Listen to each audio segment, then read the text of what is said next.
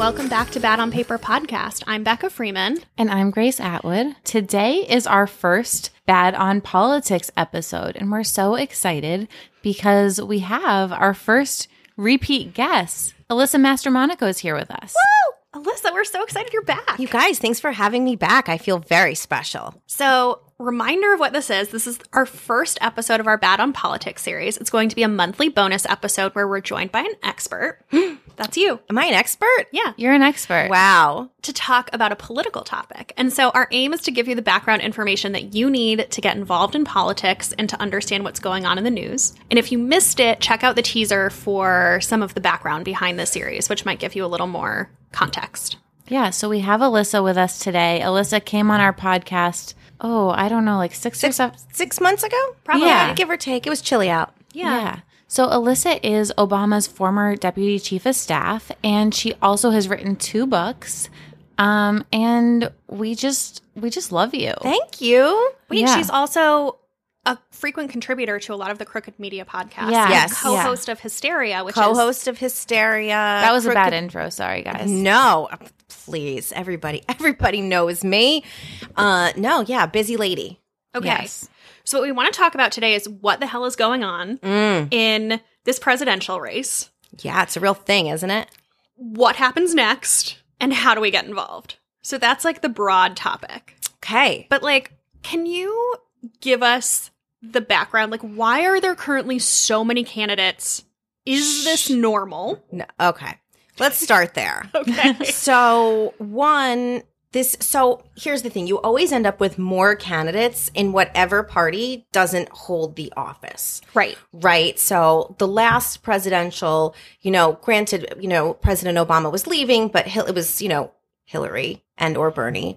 And Hillary was such an heir apparent in so many ways that it kind of clears the field, her ability to raise money and her connections. So the Democrats obviously didn't have that big a field. But you'll remember the Republicans, I think, had 16 people in the beginning of their primary. Oh, I don't remember that. I actually do remember that.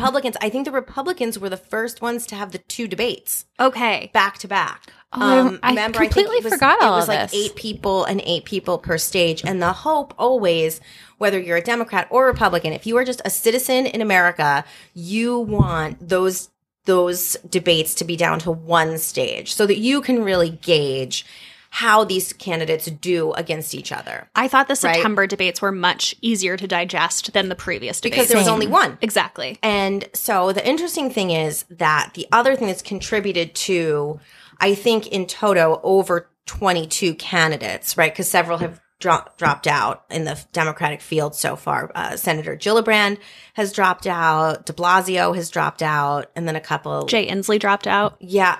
Climate man. I love that guy. He always had green ties. Did you ever notice? No, I didn't. Yeah, like green for climate. And then some other like kind of, mediocre-ish white men. But the other thing that contributed is that basically everybody thinks now that because Donald Trump did it, so can they. Okay. And so one of the interesting things that I have been doing since people started announcing they were running is like, who do I think is really running because they have the wherewithal, the smarts, the judgment, the demeanor to be president, and they really want to do the work? Or who are the people who are running because they're like, if Donald Trump did it, so can I, which to me is not a good reason to run. Do you think that there's also candidates in the race who aren't necessarily planning to win, but just want to get the national exposure to raise their profile? People who want to raise their profile, people who want a book deal, people who want better speaking fees on the circuit. I mean, it's very few people come out really diminished from the process, right? Right. So it's kind of nothing but upside for people to stay in as long as they can. I mean, if you look at someone, and this is not in judgment in any way, shape, or form, but, Mayor Pete ran to be like on the DNC, the Democratic National Committee, to be the chairperson. And I don't think he made it to like the second round of voting. He is now on the main stage. And whether or not he were ever to become president, he is nothing but elevated from this whole journey that he's on, right? So that's why we have as many people as we do.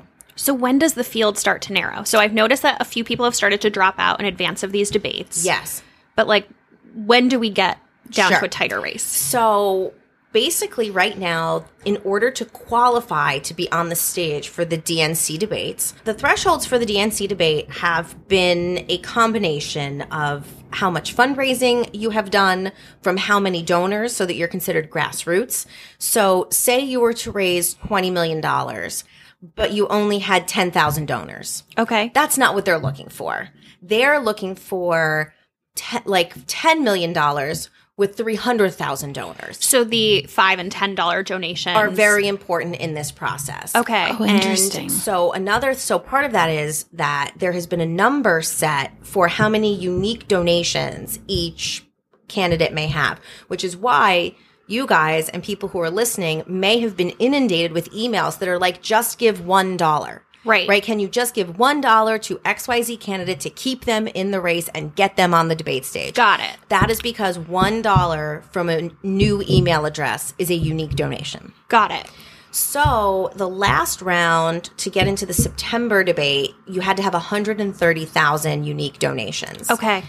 And most of the people who have dropped out did not reach that threshold. Okay. Now, you don't have to drop out. So just because you don't make the debate threshold doesn't mean you have to, relinquish your candidacy. Okay. It's just all very cause and effect. So if you don't have that moment on the debate stage, people forget who you are. They're giving their money to the people they see and hear from all the time. So while you don't have to drop out, it's going to be pretty rare that someone misses a debate and then sort of still thrives.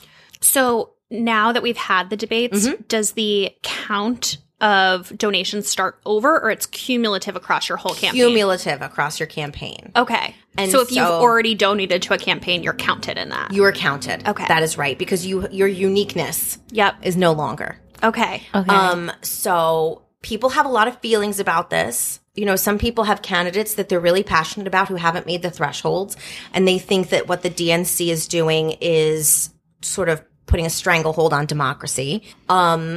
I don't agree with that. I really do think that we can't have, for the good of the country, for the good of the party, we can't go into the Iowa caucuses in February with 22 people crisscrossing the state. To just put that into perspective, in 2004, when I was working for John Kerry for president, I was in New Hampshire. It was John Kerry, John Edwards, Howard Dean, a couple other people, and there were actual traffic jams on the roads in New Hampshire because so many people were campaigning, and their buses and they were actually causing traffic jams. So imagine something like 20 people in Iowa or New Hampshire. I mean, I think we had to contend with maybe 6. Right. Wow. And it's not feasible. You know, you start running out of places to have events. You know, there are actual venue shortages in some of these states because of how many candidates there are. So everybody should watch. The next debate is in October. The threshold for September, so the people who made the September debate will automatically be in the October debate. There is a chance if some candidates like a John Delaney or Michael Bennett, that if they have gotten to the 130,000 threshold, they can make the October debate. So the threshold doesn't raise; it stays the same. The threshold has been the same for 2 debates. Okay. So if you made the June debate, you make the July debate. If you made the September debate, you make the October debate. Okay.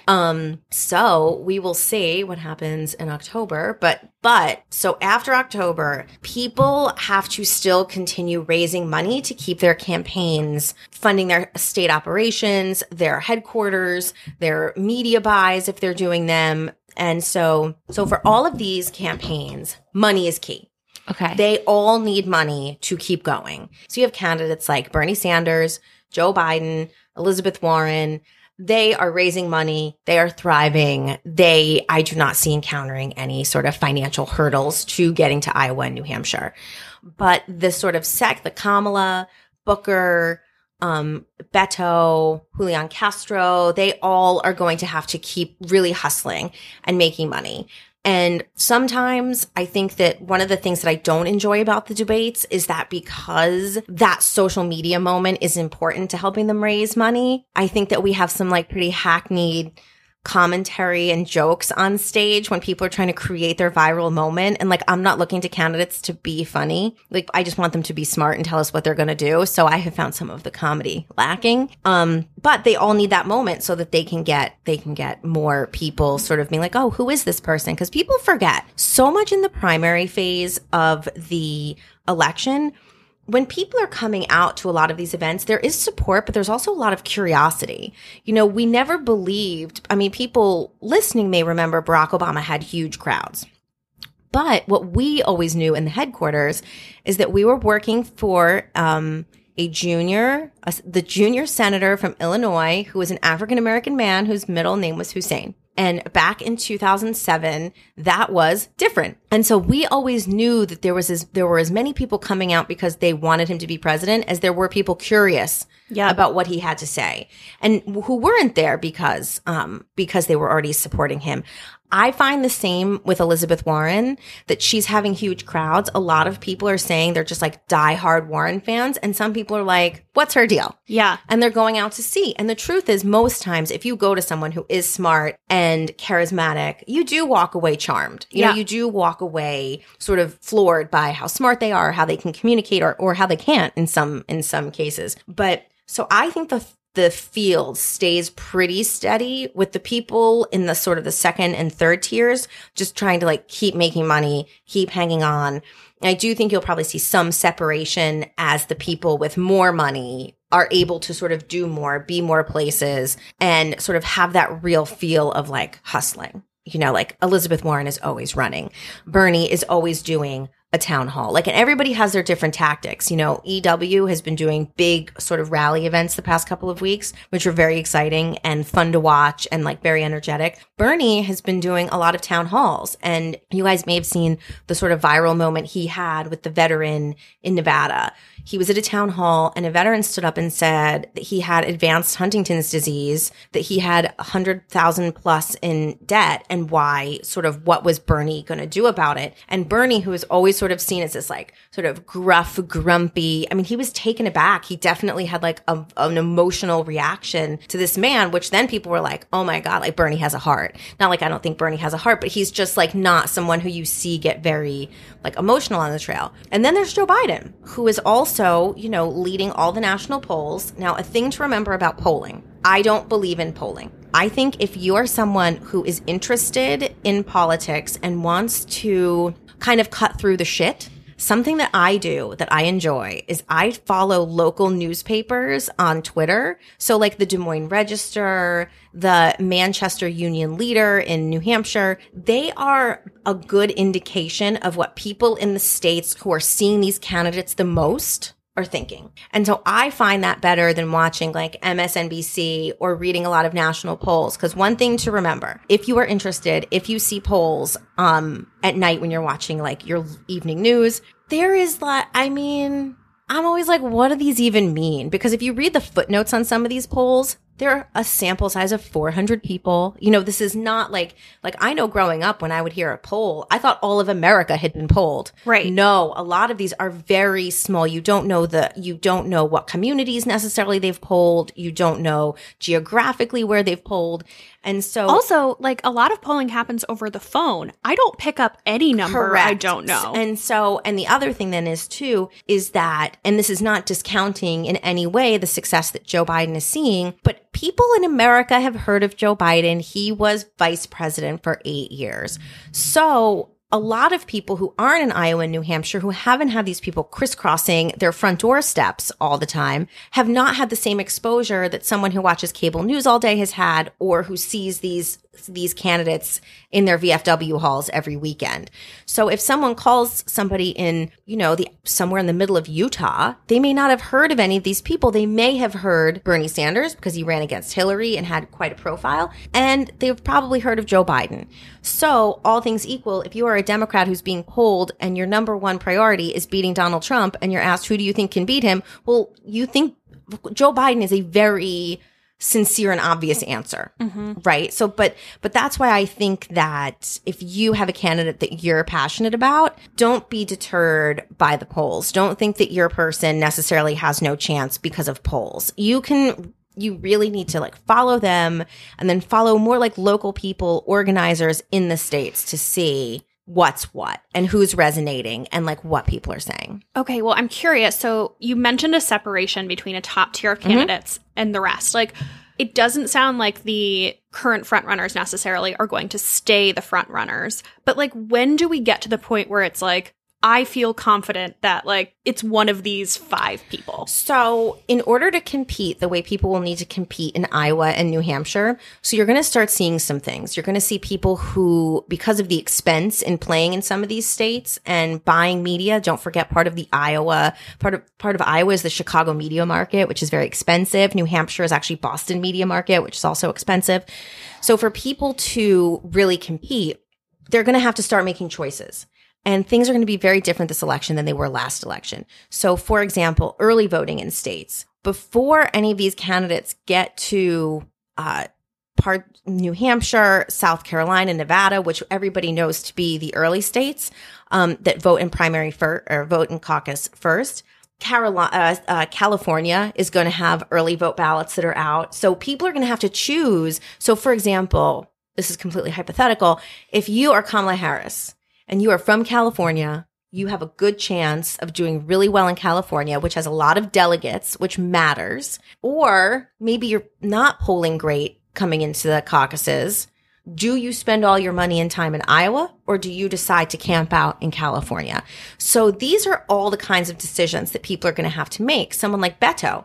Beto comes from Texas. Texas has a lot of delegates. You know, more than ever before, I think the delegate counting is going to matter. So if you look back years past, basically you had a couple candidates who went into Iowa and New Hampshire strong. They always call it getting a ticket out of Iowa. Okay. So if you have come out of Iowa in top 3, essentially, you usually raise a lot of money. You're seen as a real contender going into New Hampshire. And then you go into New Hampshire. And again, it's usually the top 3. And if those top 3 are in sync, those are probably the top 3 that are going to be going on strong through. If they're very different, if you had something like Bernie, Biden, and Warren coming out top 3 in Iowa, but then in New Hampshire, Mayor Pete, Beto, and Amy Klobuchar came out top 3, that means you have about 6, you have twice as many people who are going to kind of keep trying to get to the next states. So after the first couple primaries, we'll have a sense of who those top 3 are. And while somebody might come up, like probably a lot of people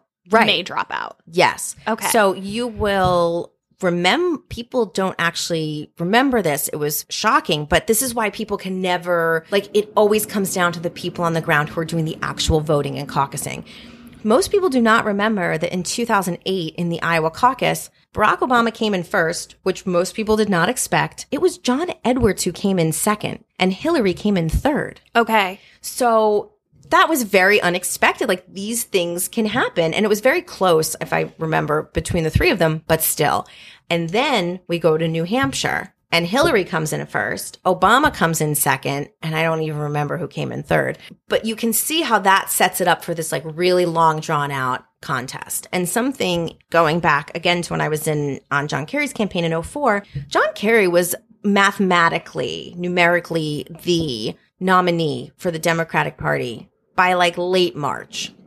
Barack Obama was the nominee in June. Hillary Clinton got the nomination in 2016, also in June. I mean, most of the Democratic primaries have gone to the final ones, which are usually Guam, Puerto Rico, I forget what the other ones were. But they've run it through, they've all had to run through the tape, and all of the primaries have mattered, and they've had to campaign basically everywhere.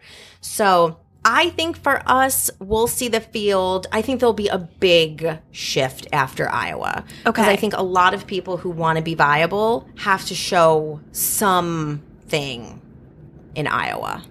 That's what I think. So, if you have 10 people in Iowa, if you're bottom 3, you're out. Because all of the money that's in the Democratic Party is most likely not going to go to the bottom 3. Right. Yeah. And so at that point, you really start building the war chest for who's going to make it into the general election. So that is where I think you will start to see thinning February, March. Okay. So this is maybe a stupid question? There are no stupid questions. I think there are, but I'm going to ask them. Okay, go. So is the point of the primary process just to whittle down the candidates, or is there some bigger purpose to the primaries? Like, how do the primaries work? What is it supposed to do? So it's supposed to give everybody a say. Okay. So, right, there are primaries in all of the states, and it gives everybody a chance in the Democratic Party or Republican Party, respectively, to say, to register who they want to represent the party. Okay. Right? And it is, because it is a math game, it is meant to whittle. Like, Okay. it is meant to guide to get all of the input from all the states, and whether it's a caucus or a primary, and get to the person who, hopefully, because they are the person, is the strongest one to take on whoever the Republican is. So why is Iowa and New Hampshire first? Like, they're always first. Like, why are It's they just how it important? is. Oh, there's no It's reason. just how it is. Okay. They've always been first. People have tried to challenge, a lot of like some of the early voting that's starting before the caucus and primaries happen is seen as a bit of a challenge to the old way of life. A lot of people object to such predominantly white states having such influence early on. So basically, the primaries start in February and Yeah. run through June. Yeah. And then Iowa and New Hampshire are kind of the first two. So those are the first most two. important. Those are they're the most important. Like, to be blunt. Historically, they Yeah. have been instructive. Okay. And Iowa is February 3rd. Yes, February 3rd, And Okay. then when's New Hampshire? like the week after. Okay. Okay. Okay. Usually they change it, so they keep changing it. So I've never had it.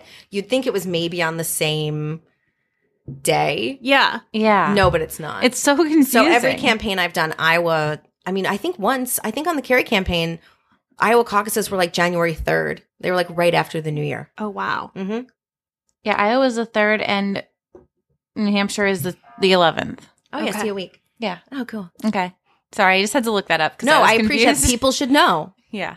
what to look for. Okay, so I have a dumb question. So No more dumb questions. These are not dumb questions. The whole point of the series is to ask the dumb questions, to ask the background questions that I don't know. So when I watch the news, I know the answers to All right, them. fine. But Yeah. let's just The let's simple- stipulate anybody who has these questions is not stupid. I think way more people have these questions. That's my than point. Don't. So I don't want to alienate our people. Yes. Yeah. Okay. So we know that like now I'm going to start following all these local papers. Yeah. But what's the best way, would you say, to learn about the platforms of each candidate? Because they have their websites, there's the debates. We both watched the debates and I feel like we both learned quite a bit watching the debates. But it's just, there's so many and Yes. there's so much information. Is there like, I don't know. I know there's no cheat sheet and you just got to do the work and like read up, but You do have to do the work and read up. So the first thing, I think that everybody probably has a few people that they are interested in, right? I don't think the average bear is out there being like,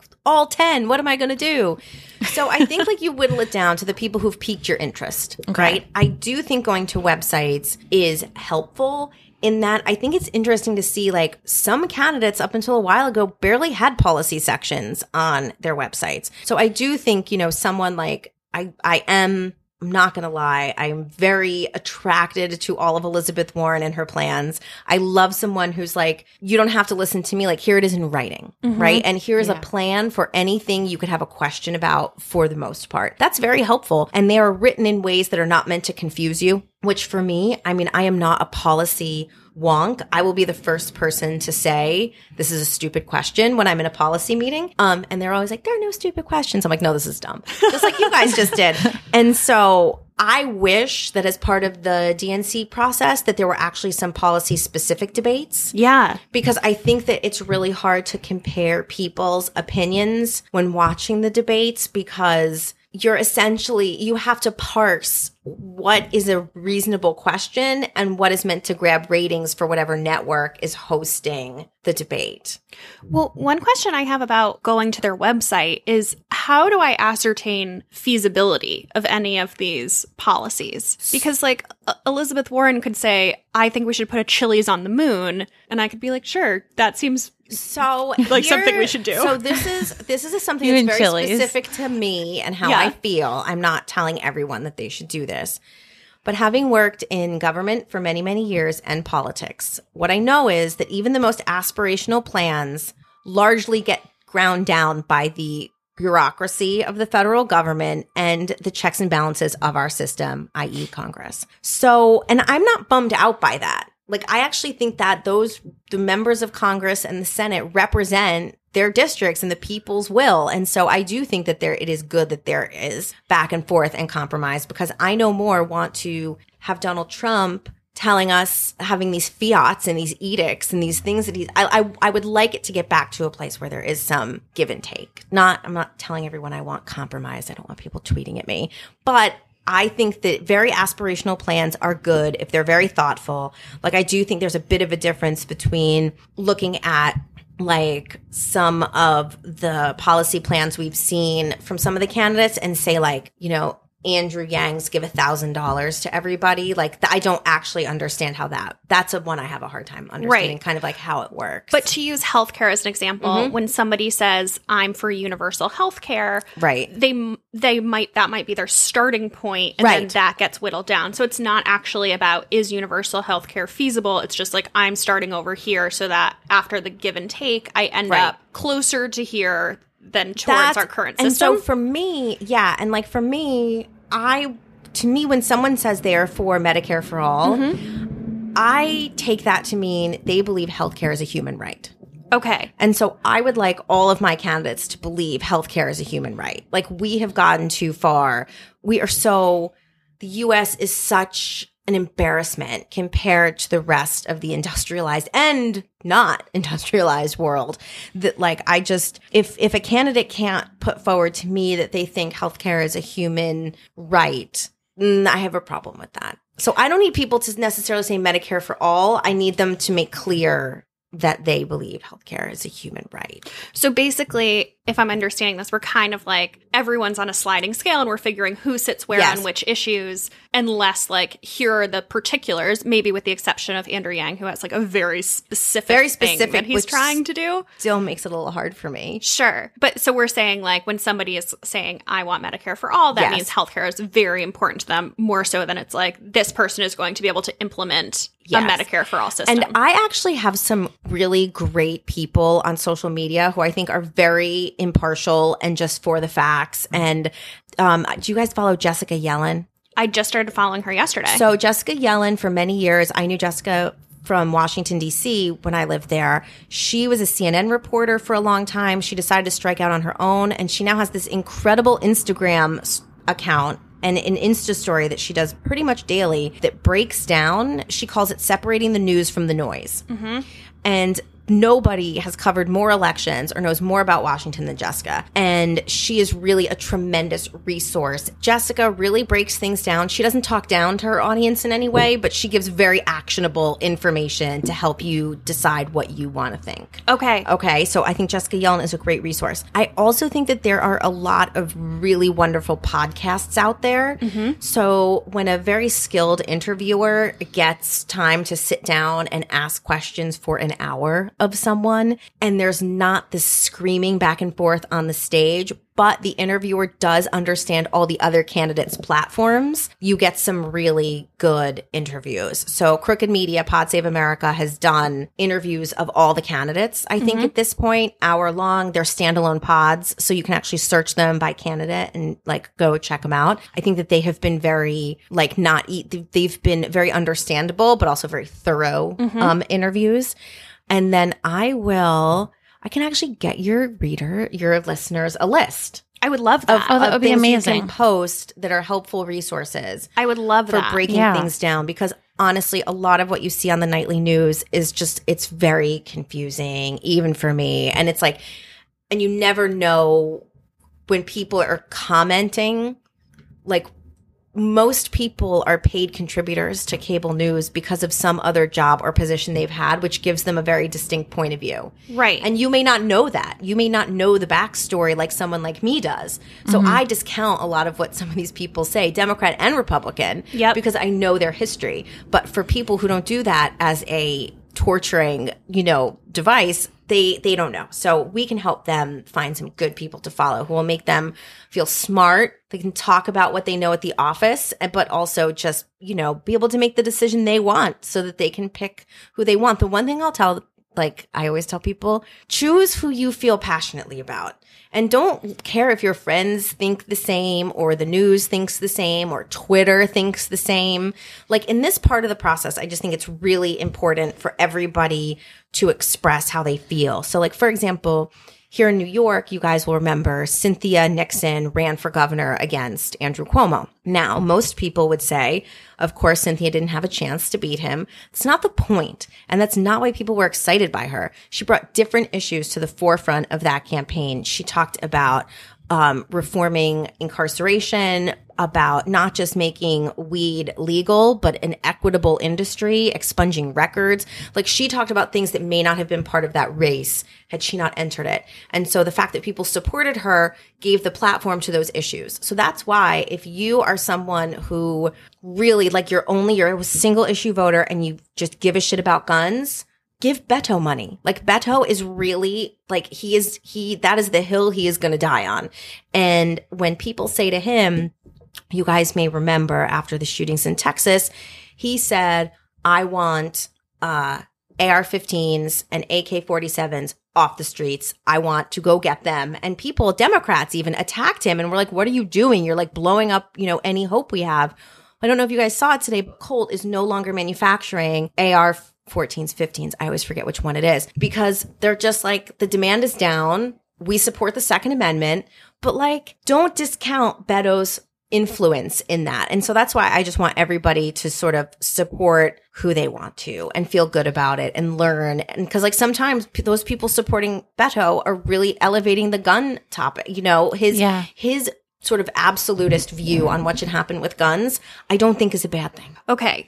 Let's use the last 10-ish minutes to talk about participation. Okay. So I guess the most obvious way to support a candidate is with money. Yes. What are the pros and cons to donating now or later? Because one thing that I have concerns about is if I want to support a candidate that's on the lower polling side, even though we don't know how much stock to put into polling, it's is that a waste of money because are they going to make it? So do I donate now? Do I wait until the field narrows and then pick between three?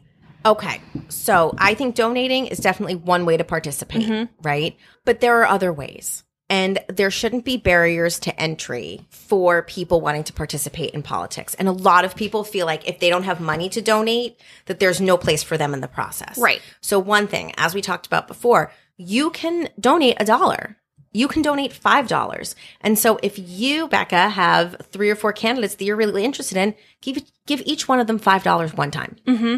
Right? Lay the marker down. It gets you on their email list. You'll never be able to hide from them again. Oh, I know. Yeah. But not everything has to be, people think money in politics that it's I have to give $100 or $200. No, you can give $1. You can give $5. It's actually how Bernie built his people-powered movement, the revolution in 2015 and 2016. The other thing is there are so many tools online now. You can find candidate groups. So most websites or most tools, a lot of the campaigns have tools on their website for meeting people in your area who are interested in the same people that you are. And they have house parties and you can go and talk to people. And sometimes they'll send campaign staff or a local representative to come and talk to you about what's happening in your area. That is a great way. Most campaigns will have something in your area for you to sort of go to at some point soon. With 20 candidates, they're blanketing the country. Yeah. But also something that's very different that has been sort of a revolution in the past couple of years is that you can be here in Williamsburg and you can actually make calls in other states for people. Okay, so I want to talk about volunteering. So I want to know how you get involved in a campaign, but then also canvassing and cold calling people sounds like my absolute nightmare. Same. Are there other ways to volunteer other than those two things?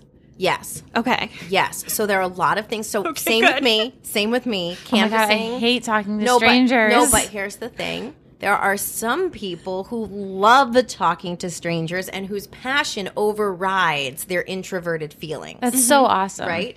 Yes, it is. We're gonna Like, it's so encourage awesome. I people. can't identify, but I think it's so awesome. No, so here's the thing. I wish you I can was do. like that. If you're really into someone, post about them on your Instagram account, tweet about them, tweet stories, share good articles that you find on Facebook. Like, that is a very valid, important way to participate in the process. You can find local groups. Like, I mean, we had in 2007, we had every sort of group for Obama. There were like Brooklyn artists for Obama, you know, like moms for Obama, like Brooklyn moms for Obama. And so those people get together, they talk about what they're seeing, what they're hearing, and come up with like actionable things in their community that they can do. Maybe, Becca, you can go to the farmer's market and you can sit at an adorable table with a button on and a clipboard, and you can help register people to vote. Oh, sure, I could do that. Right? So even there are ways to participate in this process without having to actually even support a candidate. You can go out and register people to vote. Those people talk to you. You're going to find out what people are thinking, what they're feeling. Maybe it's going to inform what you think. Maybe you're going to find a candidate based on talking to someone who's really passionate about someone. But like, just participating in the process sometimes is the point of entry for a lot of people. Like, for example, for the midterms, I signed up to be a poll worker. Oh, I love that. I wanted to be one of the people So you check people in. New York that like, okay, you're in this district, you're in this precinct, come over here, here's your name. They did not need me. They had so much enthusiasm, and I signed up. I submitted my application about a month before the election, and there was so much enthusiasm that I didn't even get called, even though I submitted it. So how do you do these things? So I imagine if you want to volunteer for a specific candidate, you just go to their website and there's a form. You go to their website, there's usually a button that says get involved, and it'll give you options like contribute. Do you want to have a lawn sign, you know, like on your lawn that says this is who I support? Oh. Yeah. I didn't even think of that because we don't have lawns. Of course you don't have lawns. I have a patio, kind of. Yeah. I wonder if I could put one on there. Someone will steal it. Yeah. It'll be too delicious to resist. I mean, I don't have a candidate yet, but I'm getting there. Well, right. So you can look for your local Democratic club or party, and you can go there and join meetings and see what people are doing. A lot of those Democratic parties host events that candidates come to. Okay. So by getting involved in your like local Democratic committee, you will learn about when they're coming to your town or your city or your neighborhood and be able to meet them there. So they're just like, I never want people to close off what they think it means to participate. It does not mean you have to give money. It does not mean the only way to participate is to canvass, though it is a very fulfilling way to participate. But especially like young people, young women, when I talk to them, they're always like, I want to get involved in politics, and I'm like, you don't have to quit your job to be involved in politics. Being involved in politics can mean everything from just getting out to vote to registering people. You can offer to drive people to the polls. You can sign up to make sure your elderly neighbors don't need a ride. I mean, that is some people in their neighborhoods, their job on behalf of a candidate is to go door to door, make sure nobody needs a ride on election day. What if I have specialized skills? So, I mean, this isn't... Do you? Do you? What are your skills? All sorts of things. I'm asking for other people. Knitting? Like if I were a graphic designer, for instance, or if I were, I don't know, like, can you apply those? Like, can you work in a campaign in your specific area of expertise, not for a paid basis, but just volunteering? So I would imagine there are those opportunities out there. And what you can do is on most of the pages where you can say where it says get involved, you will put in your name, your phone number, your email address, which they probably already have. And then it'll say, I want to, and sometimes there's a drop down bar and it'll give you things. And then sometimes you can describe sort of what you're good at. You can put in other. Yes, okay. You can put in other. And so that's a great way to do it. If you say, I'm a graphic designer and I have 2 hours a week to donate. Right. I think also when you're submitting things online, it's very good to be as specific as possible. So like if you say, I just want to help, that's hard for a young person on the other end of that email to suss out what to do with you. Right. Yeah. Right. So be as specific as you can and say I'd like to host a house party. I'd like to lead a canvas. I would like to host a table at my farmer's market. Just be really specific. And, if they can't use you, shame on them. But usually that really helps them direct your email or your inquiry to a person who can like execute on it. Right. So last question. I know we are trying to stay out of opinion land and trying to be Yes. pretty objective, Sure. but I have an opinion question for Okay. you. What is the one issue that you think is not getting enough press coverage? Oh, reproductive rights. What the fuck? Yeah, the debates. That didn't come up once. It hasn't come up. So this is something that Is that intentional? I was so curious. So, look, again, when you look at these televised debates, the sexy questions that get everyone all riled up, guns, healthcare, by and large, they're not talking a ton about climate, right? Mm-hmm. And so the thing that is such a downer is that Senator Kirsten Gillibrand, who has, if you are a woman, let me tell you right now, she has had your back since the day she got to Congress. She has been fighting campus sexual assault. She's taken on the military, and she made paid family leave and issues of reproductive choice the centerpiece of her campaign. And now that she has dropped out, those issues are getting no play whatsoever. She also made trans rights, LGBT. I mean, she really was someone who was kind of fighting for the people who aren't always invited to the cool kids table. I guess that being white straight men. But no, so I think that those issues are ones that we're just not really hearing much about right now. And I think it's because by and large, like most of the candidates agree that women should have reproductive choice and like reproductive health care. So they're not bringing it up. But the problem is there is still like, it's a problem. It's not being talked about. Sexual discrimination, all kinds of discrimination are problems. And so it's not getting enough play. Yeah. So if you care about reproductive health care or if you're hearing issues, if you're not seeing issues you care about, tweet. Tweet. Be like, where is this? And, try to tag. If you're watching a debate and you're not seeing the issues that you want talked about, tweet, tag the debate. They always have a hashtag, and like try to tweet at the member, the candidate that you want to hear from. Because here's the thing that is totally fascinating. These social media teams are back in 2004, I think we called it new media. That's what we did on the Kerry campaign. We had new media, and it was 3 or 4 people. And now huge swaths of each campaign are dedicated to the social presence of each candidate. So a lot of times, if you're out there tweeting, someone may see what you're doing if you're tagging people and saying what you want to hear more about. And using the right hashtags too. And you try to use the right hashtags that are trending, that they're going to be cruising during debates and things like that. That helps too. Alyssa, I learned so much today. Did you? Seriously, I thank you did. so much. Good. Can you tell the people where they can follow you so that if they want more? Sure. If you want commentary from my cat Midge during all the debates, you should follow Alyssa Mastro 44 on Twitter. And then on Instagram, I'm Mastro175. And we do some commentary. Are you still there, private too. on Instagram? Yeah, but I go through, everyone should know, I go through every couple of weeks and I accept everyone who doesn't look like they're going to do me harm. Okay. I'm always nervous to try and follow someone private because I'm like, oh, well, they don't know me. So No, Yeah. I tend to go to someone's page. I mean, I really spend a lot of time on this because I do want to keep my account private because largely it's a very positive place. Nobody leaves hateful comments. People can leave questions, and the other people who follow me don't leave shitty answers or replies. They know it's kind of like ask a stupid question. Yeah, Like, that of course. should be the whole point. And so I do go through, and if you look like a bot, or I have to tell anyone who's listening, if you just have an egg, if you have the gray egg, I probably think you're shady. Yeah. Just put a picture of a flower. Do something. You know what I mean? Because the egg is like, I don't know.